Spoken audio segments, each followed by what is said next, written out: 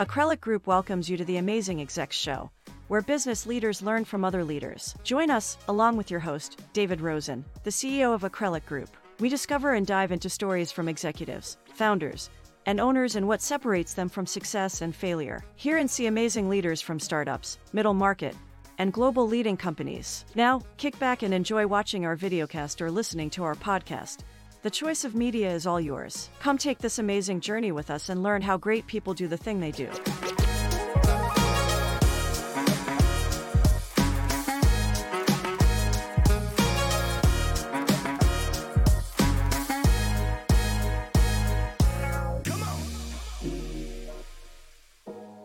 Welcome to episode 101 of the Amazing Execs Show. I'm your host, David Rosen. I would like to introduce you to Harry Moser, who is not only an amazing business leader and executive, but also is single-handedly, with his team, increasing the reshoring of U.S. manufacturing. He is the founder of ReshoreNow.org program, or also called the Reshoring Initiative. Harry, I can't wait to hear more about that. Harry's prior background was grounded in manufacturing. He was previously the president of GF Machining Solutions for 22 years. He will share more about how he grew that business to acquire the number one leadership position and role in his industry.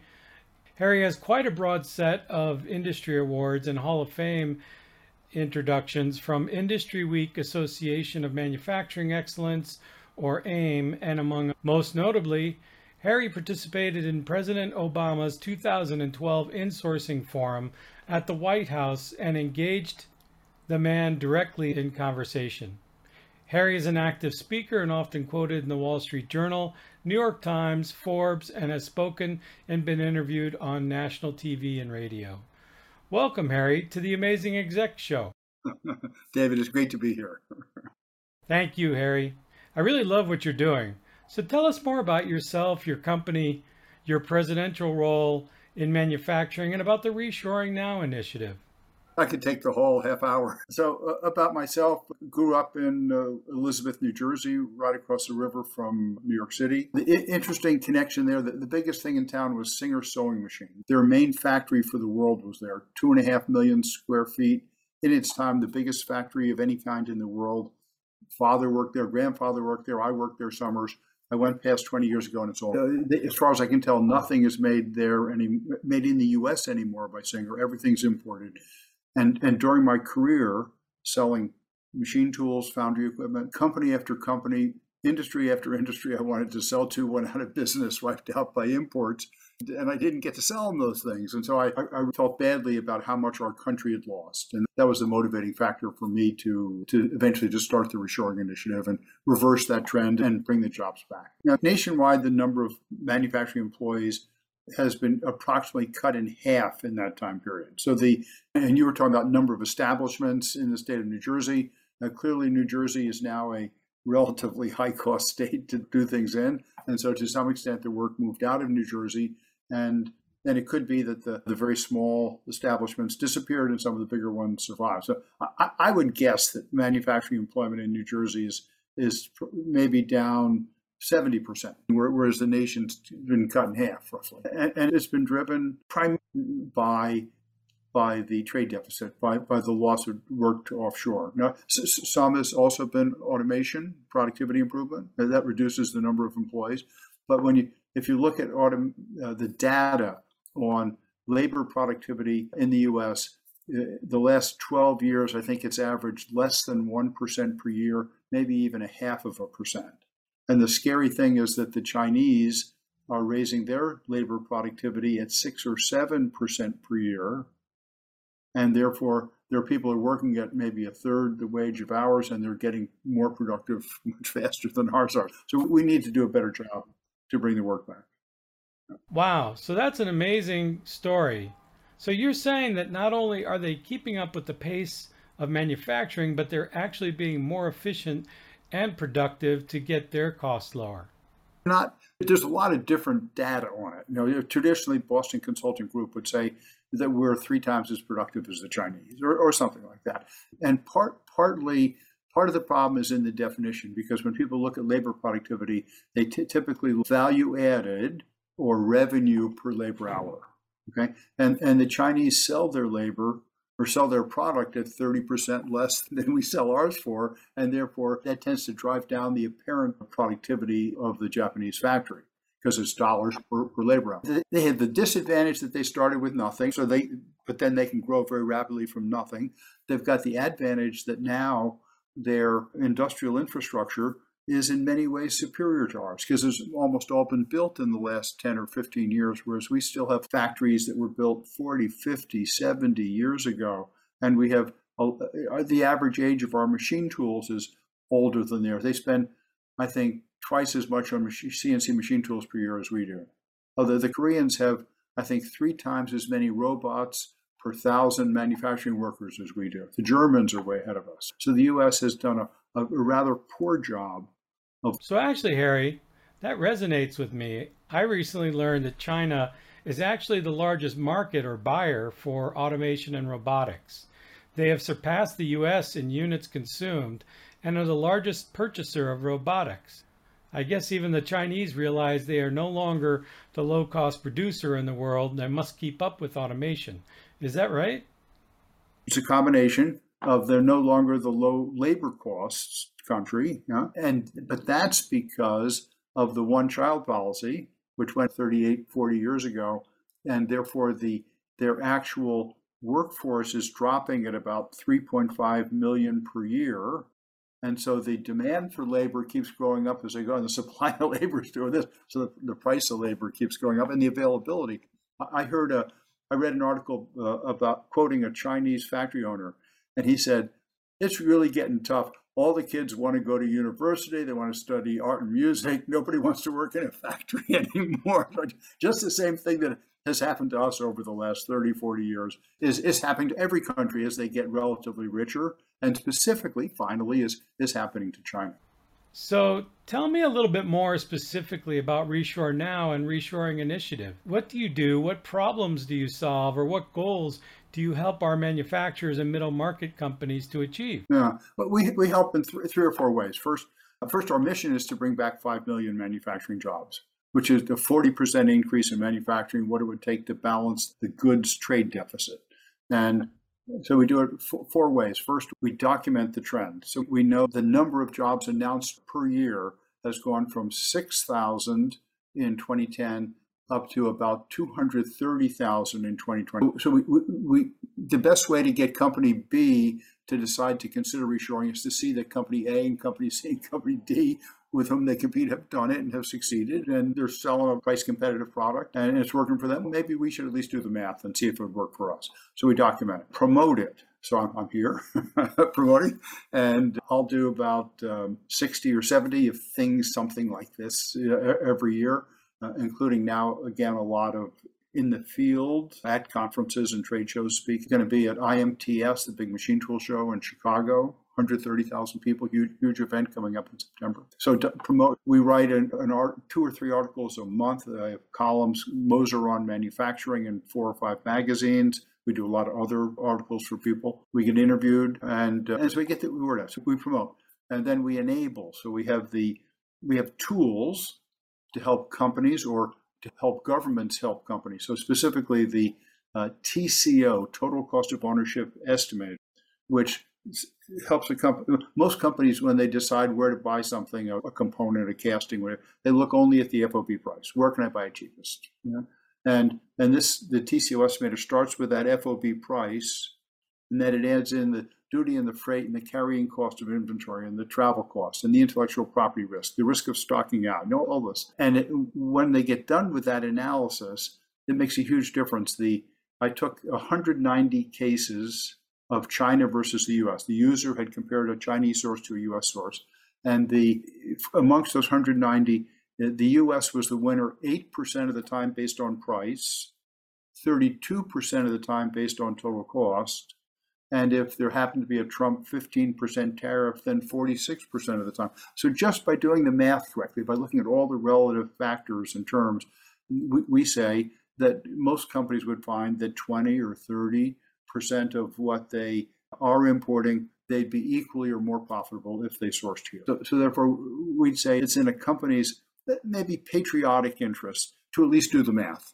Now, I don't expect you to lose money, but at least do the math and see what would make you more profitable if you brought it back, and then start working, doing it. And you may find you have to automate. You may find you have to train your people better. You may have to find better people. But 20 or 30% should be relatively straightforward. And then better automation, better planning, better design, maybe could get that up to 30, 40, 50%. At the same time, Harry, my experience in bringing products to market, it's one thing to look at the model from an economic or timing perspective, but the reality is when I asked several of my investment companies to A/B compare the onshore costs versus the offshore costs, it was always very clear that there was a 40, 50% difference in the actual. We'd say price, difference in the price. And then all this other stuff is what we call cost, just to keep the terminology clear. Very important distinction, Harry. Thank you. And so the prices would be 40 or 50% between different manufacturers. What wasn't accounted for was the disconnect in communications because of the different time zones. It's very difficult to work in a 12-hour difference between your design team that may be in California or New York, and yet working with your production engineering team in the Far East is an 11-hour difference. So you've got very few short hours to overlap.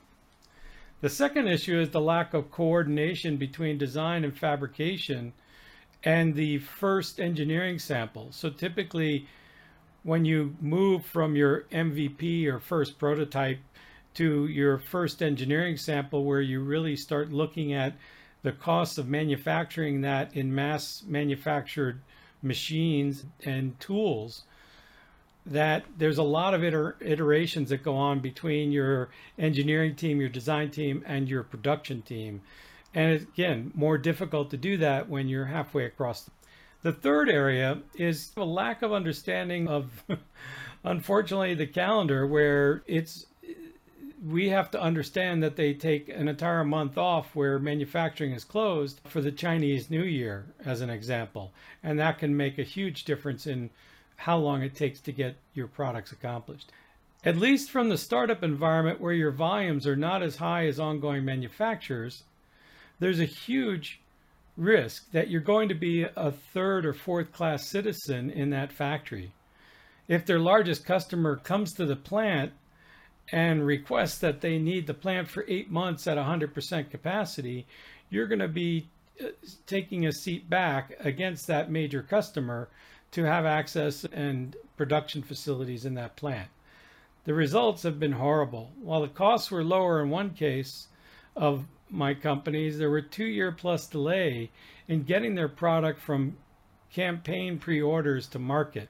And how much is that really worth in terms of the actual cost and the trade-off of getting a product to market and getting it embedded in the marketplace? Exactly.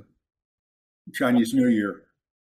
Yeah, the factors that you mentioned are almost all included in our TCO estimator. The engineering, manufacturing, interaction, communication, travel, all this stuff, it's in there. On the other hand, now I've run into companies that tell me they go to China to get the prototype and to get the initial production because the Chinese factory reacts faster. You go to them with an opportunity, they're all over it. They got people working on it 24 hours a day. They get the sample back to you before the American company quotes on the prototype, kind of thing. So they're hungrier over there still. And to me, that's an issue for us because especially when you get into real production, tons of stuff coming across by boat, for example, the U.S. supplier has an intrinsic advantage of proximity to the marketplace. Now, if he's somewhere within a couple hundred miles, he can deliver in a couple hours or a day, whereas especially now, an ocean shipment can take 4 months or something to get there.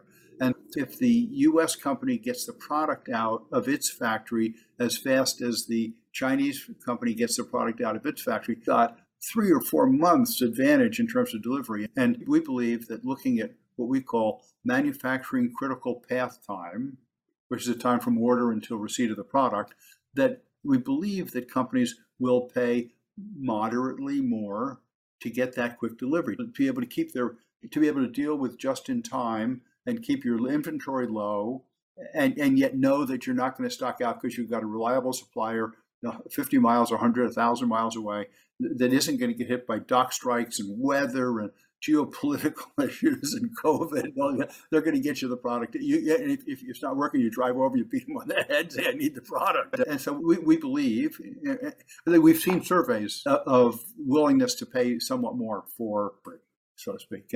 And so we're working to put together a combination of that value and then these more quantified TCO factors and bring those two together and use those to help the companies see the advantage. So without going into a pure product talk here, but how can people access the TCO model, Harry? Yeah, a TCO model is on our website, ReshoreNow.org, and you sign up, you sign in, it's free. There's explanations and examples and all that kind of stuff. You'd asked before what we offer. So I mentioned the TCO.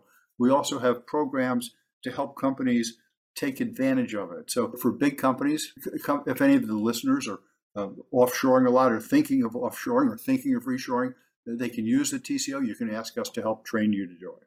If you're a smaller company, or say that who's selling to bigger companies, you're selling machine parts, or you're selling pumps, or valves, or fittings, something, and you're competing with imports, we have the import substitution program where you can say, I'm really good at making these, and we can tell you who the biggest importers are of these, what tonnage they're bringing in, whom they're buying them from offshore, roughly what they're paying for them. And then we train you to use total cost of ownership to knock on those doors and say, hey, I've done the math. Look, from best we can tell, you'd be 5 points, 10 points better off buying from us, and you'd sleep better at night. So let's get together and see if we can work this out in our mutual interest and in the interest of the country. That's all. Awesome, Harry. One last question, and then I'd like to come back to your manufacturing presidential role experience and talk a little bit about that. One of my principles in my investment thesis around startups and manufacturing is focused around the fact that, one, demand is shifting from I want something that's been mass manufactured to I want something more personalized and distinctive just for me. I don't want to wear the same thing that somebody else is likely to be wearing. And so it's either made in lower volumes and spread geographically, or it's actually made in principle for me through personalization or just one-off handmade design. As an example, you may want that Camaro that you get produced out of a GM plant, but you might want a full color spread of your spouse or your boyfriend or girlfriend on the new skin coming out of the factory, and you want it customized. And these changes are also affecting the way products are being manufactured for that personalization or customization, and that includes the B2B markets and industrial products as well. And two, more importantly, what I've observed over the past 10 years is that manufacturers are moving closer to demand so that they can be more nimble and responsive to their customers and understand what changes and issues are affecting their decisions. And one example of that is the fact that all the X Series BMWs are being made here in the U.S.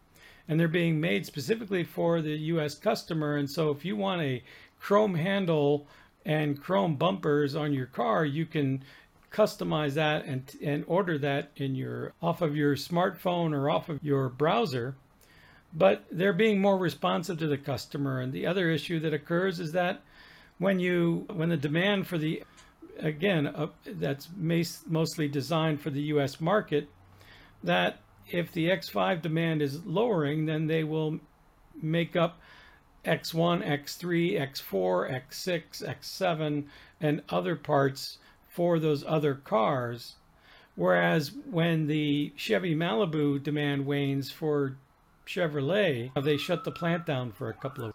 So are you seeing that affect the manufacturing industry today and the way in which manufacturers and the kinds of equipment that they're using to do that, Harry? Okay.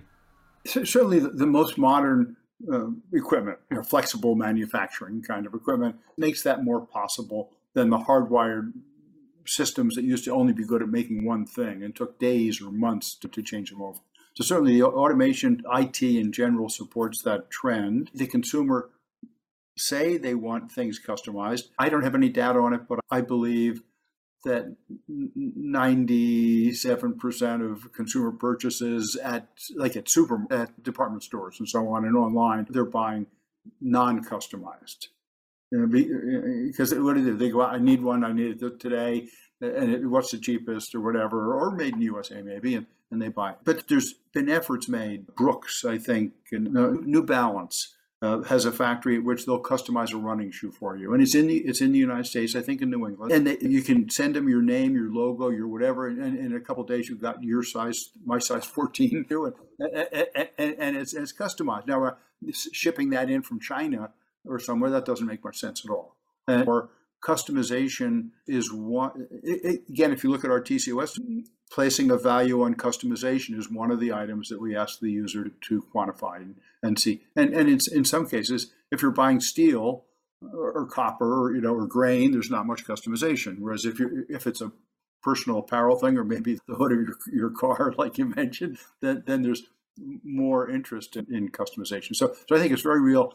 I think it's still inevitable that cost will be higher, and most people finally aren't going to pay the price. So I don't think it's going to be huge. There is a tendency towards finalizing the product near the consumer. So bringing in a partially completed product and then putting the last touches on it, the last details here in the United States. And I'd much rather have at least a portion of a loaf than none of a loaf. So I'd love to see customization is supportive of reshoring. I'd like to see more customization happen. Additive manufacturing, 3D printing, is touted as a way to achieve that. That instead of having to buy fittings and valves and things from somewhere, that you make them as you need them. You totally now some things you can't 3D print a television set, but to the extent that it does work, then that can be a very supportive way of achieving what we're talking about. That reminds me of the 3D printed cars that used to drive around Maker Faire every year in New York. That was amazing. It was a big 6-foot scarab robot arm that was making the car in full size, and you had people driving it. But that necessarily isn't practical. No, it wasn't making the engine. It wasn't making the headlights. So it was making the structural components of the car. Right. Although you could 3D print the two halves of an engine and the valves in metal using additive manufacturing. Whether it's worth the money or not to do that is another question. But what really became apparent for me was the customization of cars, where you can order a different handle type from BMW or Chevy over your smartphone app or on your web browser. You can order a bumper style, and now Ford, by the way, is touting the fact that they would like to see you customize and order your vehicle and change from a rubber bumper to a chrome bumper, change all the different pieces and components. BMW did that early on as well. They make actually all their X series cars were made for the US market, and they make them in South Carolina. And in fact, the X1 and X3, they're two smaller sizes of X vehicles, were being exported back into Germany because they didn't have manufacturing capacity built for Europe and their German customers yet. And so for a while, up until about a year ago, we were exporting the X1 and X3s from South Carolina back to Europe. But the other issue that is very clear is that they've learned to be more customized and more nimble in their manufacturing, so that if the X5 demand was waning, they could reconfigure their production lines to produce more X1, X3, X4, X6, and X7 parts and components. Whereas when the Chevy Malibu demand wanes, they shut the plant down for 2 weeks. We have to catch up to a different way of thinking about our manufacturing processes, skills, and culture, and produce more customized and personalized, on-demand and responsive supply lines.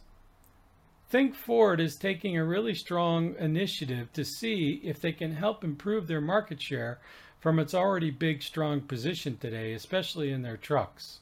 Yeah. That goes in both directions. The change in consumer demand can say, make the stuff that they actually want to buy. And the availability of the chips could tell you which models you can actually make because you have the components to make them. So the two directions in the supply chain in the pipeline can both influence that decision and make that a good optimization. So this has been amazing.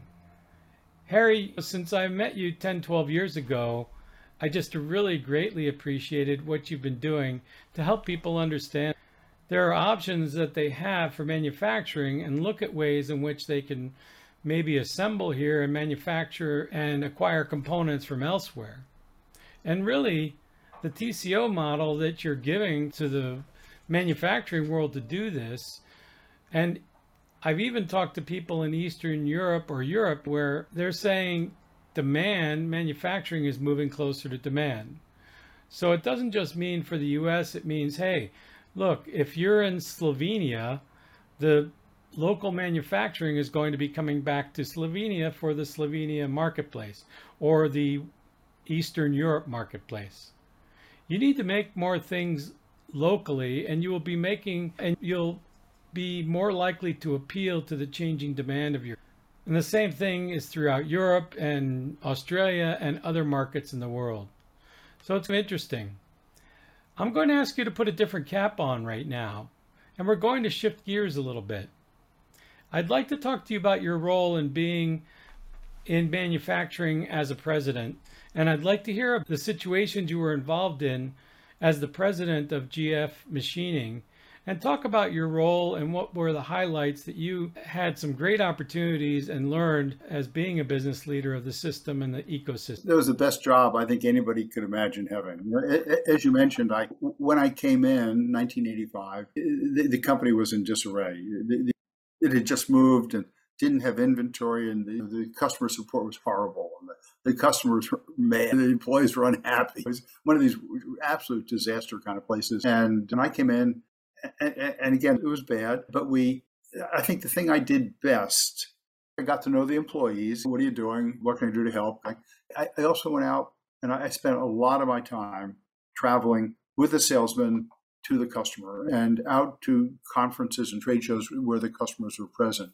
And so I met with 100 customers a year, 200, a large number. And what are we doing? And they're frank because they wanted us to help them. And I found where the issues were. And then we very aggressively went about fixing those issues. Phone service, field service, spare parts availability, all these things that are absolutely essential for a capital equipment selling organization. And so we went from horrible in the areas to good. And then we got great. We got to the point where we were recognized as the best machine tool company in the country in terms of these areas of support. And so we knew what these 10 maybe variables were and metrics, and we measured them. And in each of the departments, we posted the results. The department posted its results for live phone support and all this kind of stuff. And so that everybody knew what we were working for. Everybody knew what the priorities were. And then we provided the sales team with all the metrics of what we actually had achieved. And so I remember one time that we got a distributor who had been a competitor distributor. He came to become our distributor. He was from Michigan. And I said, hey, Dave, let me take you on the tour. And I've heard all about the tour. I said, what do you mean heard about the tour? I said, well, when we were competing for the customers, they'd come back after they did your tour, and I gave the tour most of the time, and they'd say they couldn't believe how well you were doing everything, how you had everything under control, how you measured it. They're totally confident that your support was great. And they asked me, how's our spare parts availability? I'd say, good. They'd say, what's your phone response? Oh, excellent. With yours, they had statistics and numbers, and they heard it from you, and they believed it, kind of thing. So that was a great feeling to take care of the customer. And then the customer said good things about us, and the team believed it, and we got more orders. And like you said, we went from 7th or 8th in 7 or so years to be number 1 in the industry, which is all you can ever ask. Wow, that is awesome. So one of the things that I've realized over time in terms of leading change, whether it's been incremental change or whether it's been transformative, you can come up with these great metrics and you can come up with great processes and good rules. But in our experience, it's the people issues that far exceed the impact of success or failure in any change that you're making compared to those smart business process or logic or rationale or decisions. Can you talk about what you did, what kind of things you were doing on the people side, and how big was the organization when you started, and where was it when you came into the company, and what other people issues occurred, and what business challenges were you fixing? I'm a little rough on the numbers because it's been a long time, but when I started, but let's say there were 50 people maybe when I started, and maybe 150 when I left or something like that. But sales were up a factor of 4 or 5 or something like that.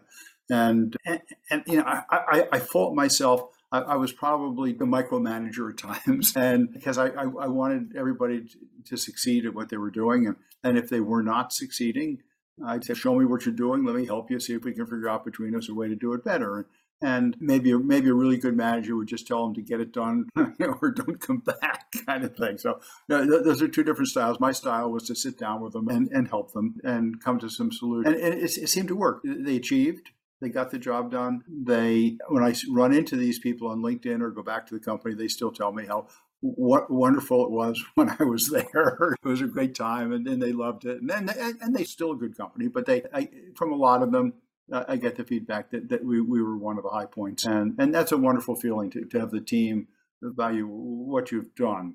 And but it was definitely it wasn't a patent kill everybody kind of thing, but it was a work with the team, be a team player, work with them, get them to believe. One of the things we did that I thought it really worked, since we were really a selling organization, we had a cash bonus for every time we exceeded a month's record orders, or a quarter's record orders, or a year's record orders, and month after month, quarter after quarter, year after year, cash being handed out to people. And so towards the end of each of these periods, they'd come say, Harry, what do we have to do to get another? And that's the motivation you want your people to have. You want them to be aligned with getting the objective, achieving the objective, and have that be right at the top. How are we going to get this thing across the goal line, kind of thing? And it worked. Maybe I was in the right place at the right time, but I know it worked. Are there other ways that you motivated people to get aligned with what you were doing in terms of motivating people through their wallet? Is the natural incentive that people give, but the other ways of motivating people are also through their hearts and mind. Did you do anything like that? I'd say I was very hesitant to terminate. If someone was doing something illegal or just horrible, they were gone. But basically, I worked with people, and I was loyal to them because I believed if I was loyal to them, they'd be loyal to us. And that seemed to work. Some people would have done it differently. That worked. Communication was an important part of it. We had I can't remember now if it was a monthly or quarterly employees meeting, and got all or as many as you could get off the phones and so on and get out of the field to be there and review what are our accomplishments, what are our problems, how P&L right down to the penny kind of thing, so they could see what was actually happening. And therefore, they were part of the team. They knew that. Now, let me give you a contrast.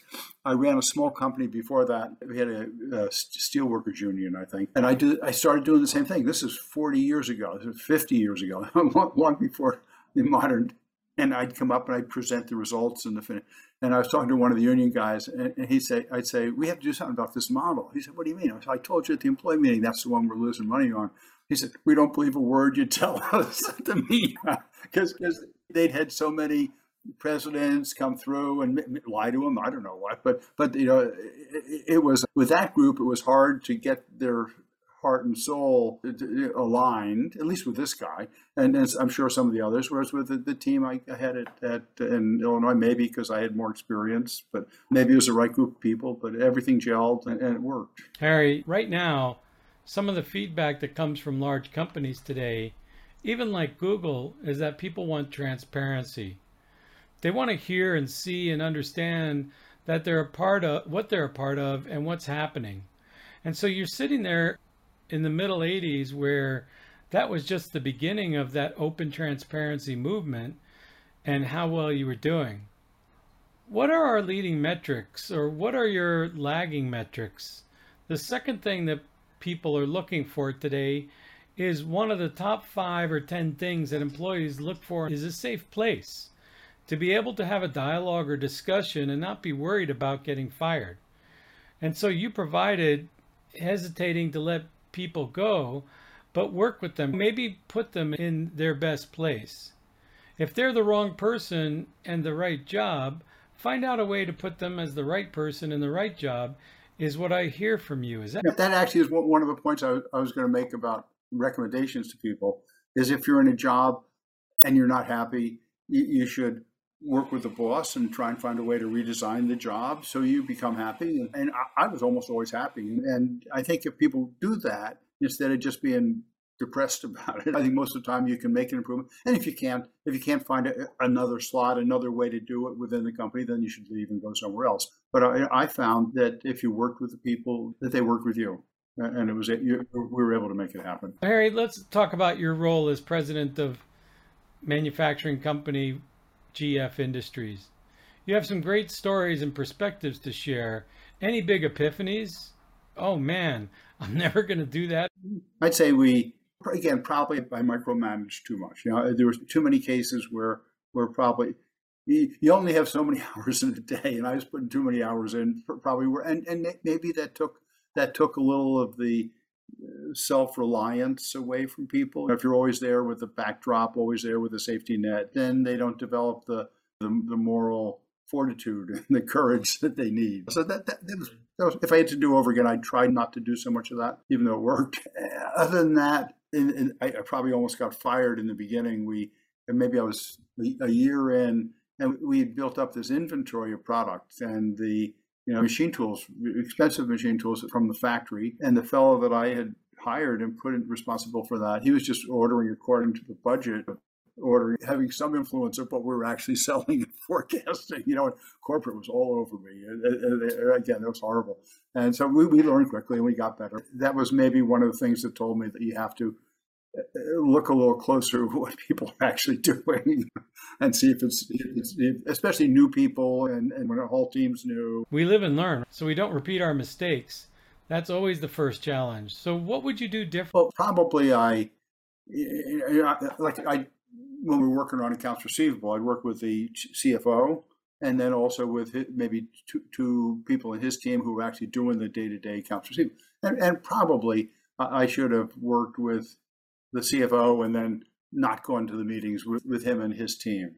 Although sometimes it turned out I was the one that called the customer because I knew the customer. I said, "Bill, you got to pay." And we got the money. And if anybody else called him, maybe we wouldn't have gotten it. But probably there were cases like that where I should have counted on the chain of command and let him or her have that responsibility and not helped as much down into the team. But on the other hand, helping with the team, develop the relationship with the team and the transparency, and gave them confidence, and it worked. Harry, tell us something about yourself that you think most people may not know about you.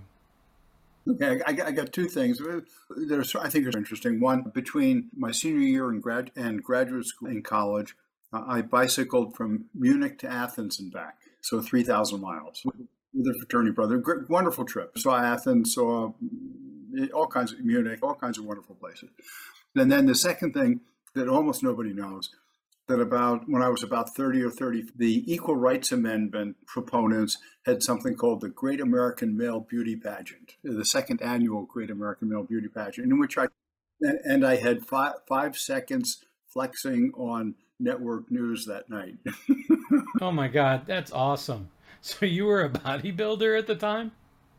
I worked out every day. I still do. And some of the guys were in much better shape than I was, but my poses were better. That is too funny. Something we can lean on for a while. Let's switch gears again. One of the things that we're looking to understand is how people are thinking about supply chain, manufacturing, assembly, packaging, service, maintenance perspectives. What should CEOs be thinking about today? And how prepared for a crisis were your companies and others for the COVID-19 pandemic? How well prepared were you guys for crisis or change or inflection points that your business was going to hit? And you pulled out a playbook and said, okay, here's what. No, I'd say we're nowhere near as cognizant of it and organized and prepared as one should be now. The world was simpler back 25, 30 years ago. We had the customer support side was in good shape. If we'd lost 10 people or if a whole bunch of companies had been hit with problems and needed help, we could have dealt with that. But the availability of machines, if all of a sudden the factory had shut down and no machines were available, we just weren't going to ship any machines, and there was nowhere else to go because we only made them in our factory. I'd say we were a relatively simple organization in a sense, but we were not risk prepared. So let's look forward now. So we're in 2022, and my question is, what's the prognosis for looking forward in manufacturing now that we may be closer to the endemic of the pandemic? We've got states that are demasking and devaccinating. We're pretty open these days, and some are not asking for vaccine cards. And we will probably just treat this like the flu going forward. So tell us about your thoughts for 2022 and 2023 and in the future. Makes a lot of sense. So it's not always the best decisions are not always to reassure, but they need to be an option and consideration, one. But two, the option is really to diversify, because we also learned about how much of the critical but commodity pharmaceuticals are being made in China today. This is a paradox. China is the place that buys premium baby formula at $90 a can, since the Chinese population knows that the water in those cans are coming from either the US or Europe. The Chinese recognize that they don't want their children to have Chinese water in their baby formula. At the same time, is that where we're having our pharmaceuticals being made and using the water as a part of the production process? And where are our concerns about that? That just puts me a little bit on unease. We believe that companies have learned a lesson from COVID and the disruptions that have happened with the boats and everything else. And so we believe they've learned that. Now, like any learning, you go up here, you're pretty good, and then gradually it falls away like this. But I believe that especially with China, that we're going to have tension with China for 20 years, 50 years, tension with China. And specifically, there's been talk of decoupling with China. And there's a bill in Congress, I think it's the Making the U.S. Competitive Act, something like that. And it talks a couple of things about how to become more competitive with China. And when that bill was introduced, the Chinese government announced, if you pass that bill, we will stop shipping product to the United States, including, for example, automotive components. Can you imagine our industry if all the stuff that the OEM receives and all the stuff their suppliers in the U.S. receive from China stopped? I mean, stopped and didn't start again forever. Apocalyptic. It'd be existential. And I don't see that going away because of Taiwan. There's going to be tension over Taiwan until it's finally resolved.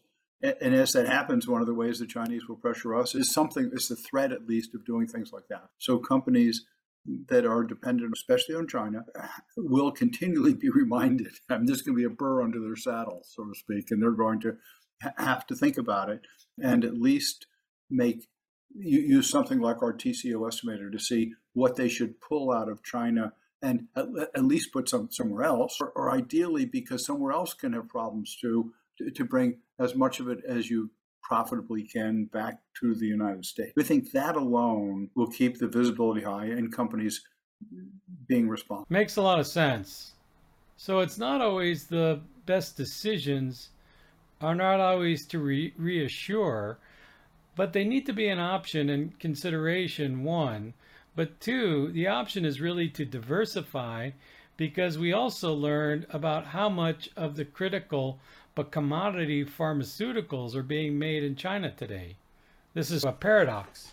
China is the place that buys premium baby formula at $90 a can, since the Chinese population knows that the water in those cans are coming from either the US or Europe. The Chinese recognize that they don't want their children to have Chinese water in their baby formula. At the same time, is that where we're having our pharmaceuticals being made and using the water as a part of the production process? And where are our concerns about that? It just puts me a little bit on unease. Agreed. Rosemary Gibson, I think, has done the best research on that, testified to Congress. It's been a disaster. It's been ridiculous for our country to allow us to be there. There are steps being taken. There's pharmaceutical production coming back, reshoring, and that's great.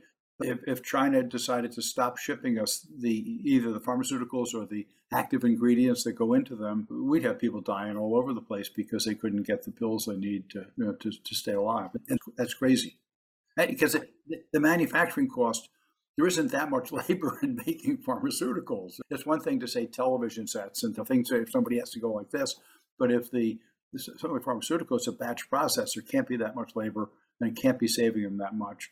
And for the pharmaceutical industry specifically, given that their price for the name brand pharmaceutical products here is 50 to 100% higher than in the other developed countries, and then not even make the stuff here, that's insulting. It doesn't make any sense at all. It doesn't make sense at all. These are interesting challenges.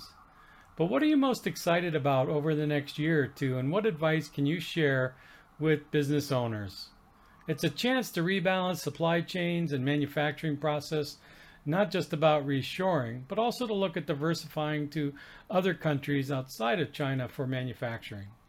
Eventually I'd use the TCO estimator or something like that to do an in-depth analysis of all the relevant costs. Look at the delivery times, very important. And then I'd make sure that wherever I was getting the product from, that company, wherever it is, Vietnam, India, did not have significant Chinese components coming into it. Because everybody understands it makes sense not to be getting everything out of China. But if you're getting it from someone who gets most of their stuff from China, then you're still dependent on China. And I don't belabor China, but it's obviously the biggest opportunity. For example, about 40-50% of the reshoring has been from, so even though they've been the low labor cost country, very productive, overall do a good job. They have most of the half or more of the reshoring that's actually happened, and most of the analysis using the TCO estimator has been about China. Are thinking about it, they are, and hopefully acting to bring substantial amounts of that work back to the country. So I'd say do the math, try not to be dependent on, one thing I'm very enthusiastic about is ESG, environmental, social, and governance. Okay.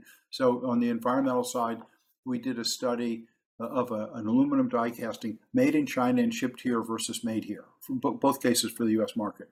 And because the Chinese electricity system uses so much coal for its production, and because you then have to ship it here, the combination of those two result in the Chinese option producing 25 to 50% more CO2 than the U.S. option. So now we're starting to add that factor into the TCO estimator, and we're trying to do is come up with 3, 4, or 5 industries in which we've done that analysis, and then say, okay, pick where your product is between die castings, which is electricity intense and heavy, versus, say, chips, maybe, and a couple of things in here, pick yours, and then come up with some estimates, a real rough initial estimate of what the ESG impacts are going to be of moving the work back. So put some value, we're not saying huge amount of value, but some value on your societal responsibilities. You've provided such a great articulation about the value of ESG. It's very practical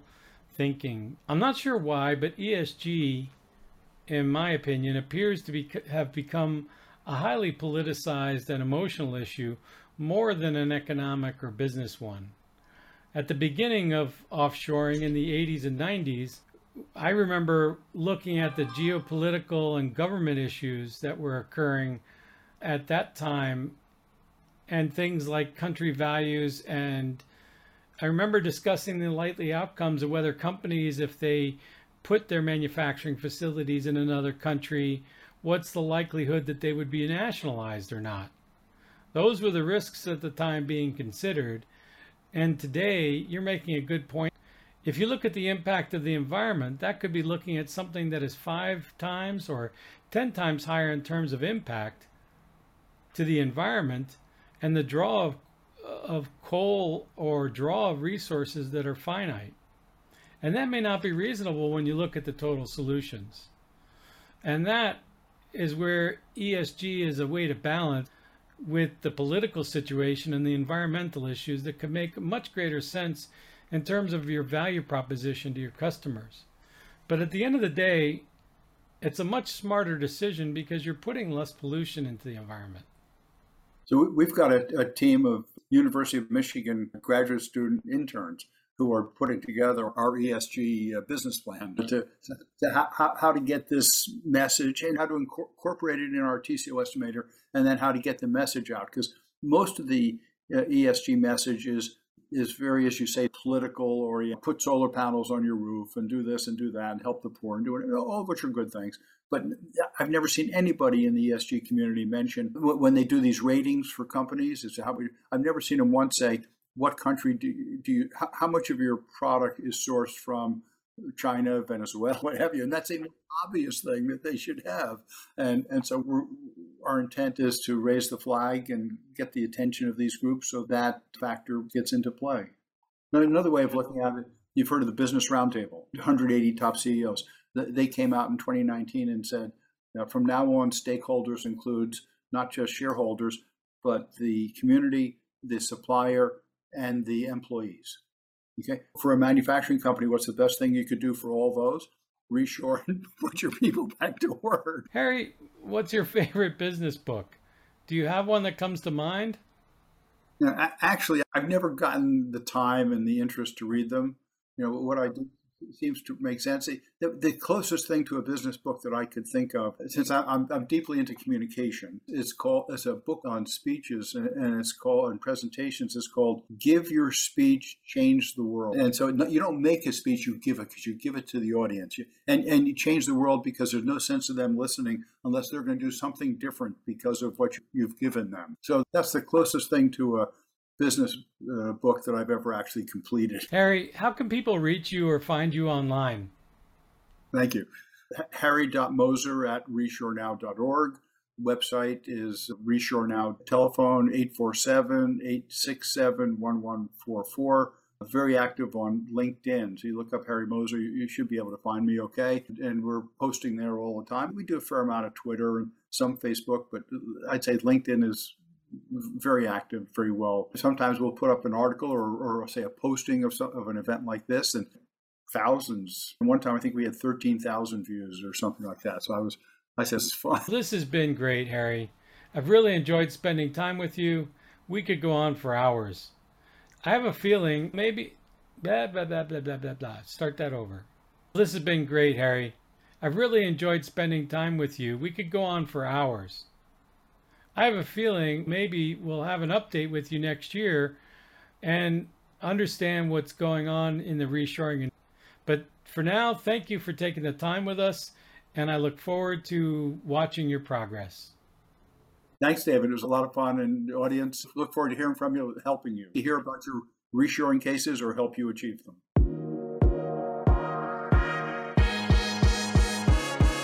Thank you for watching and listening. We really look forward to hearing from you about 1. Your thoughts on our guests and their insights. 2. Identifying speakers that you want to hear from. 3. What did you learn and take away from this event? And were you able to apply something you learned immediately back in your organizations and role as a balanced leader? You can always subscribe to get our event and guest schedule, as well as access to previous programs at our website at https://www.acrylicgroup.com/e. While there, leave us your comments and thoughts, or if you want to explore your goals, needs, and challenges, schedule a complimentary call with us. Have a great day and be a balanced leader.